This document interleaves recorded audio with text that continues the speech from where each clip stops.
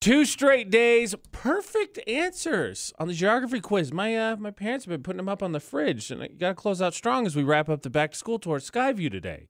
AJ McCall at VFX is Stranger Bridgeland, Florida or not. If you would, McCall, 3 more stories. Okay, so our 3 stories today take place in Florida, of course.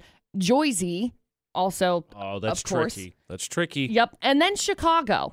Okay, Midwest again. I got this. Okay, so story number 1, a shooting suspect ducked into a restaurant that was filled with cops.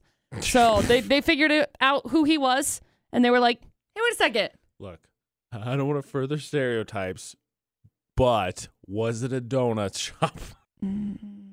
No, actually, it was a Mexican restaurant is what it says. Oh, good choice. So very good choice. Then we got story number 2, drunk driver got into an accident on Sunday because he told the cops he, quote, drank too much because the Jets suck.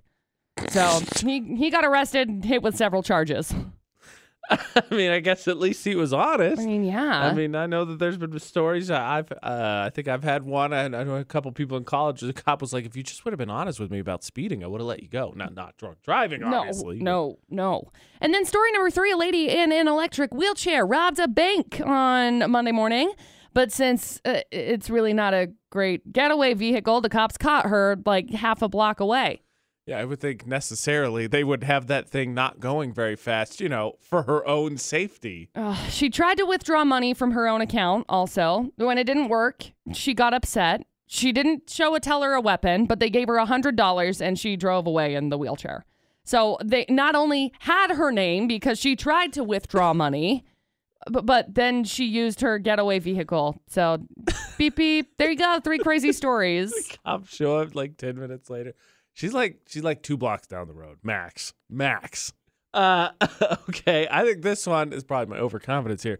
I think this one's pretty easy because, so you said Jersey, which I was concerned about because Jersey's one of those states, along with the Carolinas for whatever reason, that always has stories very similar to Florida, but the Jets, assuming it's the New York Jets, is in Joyzy.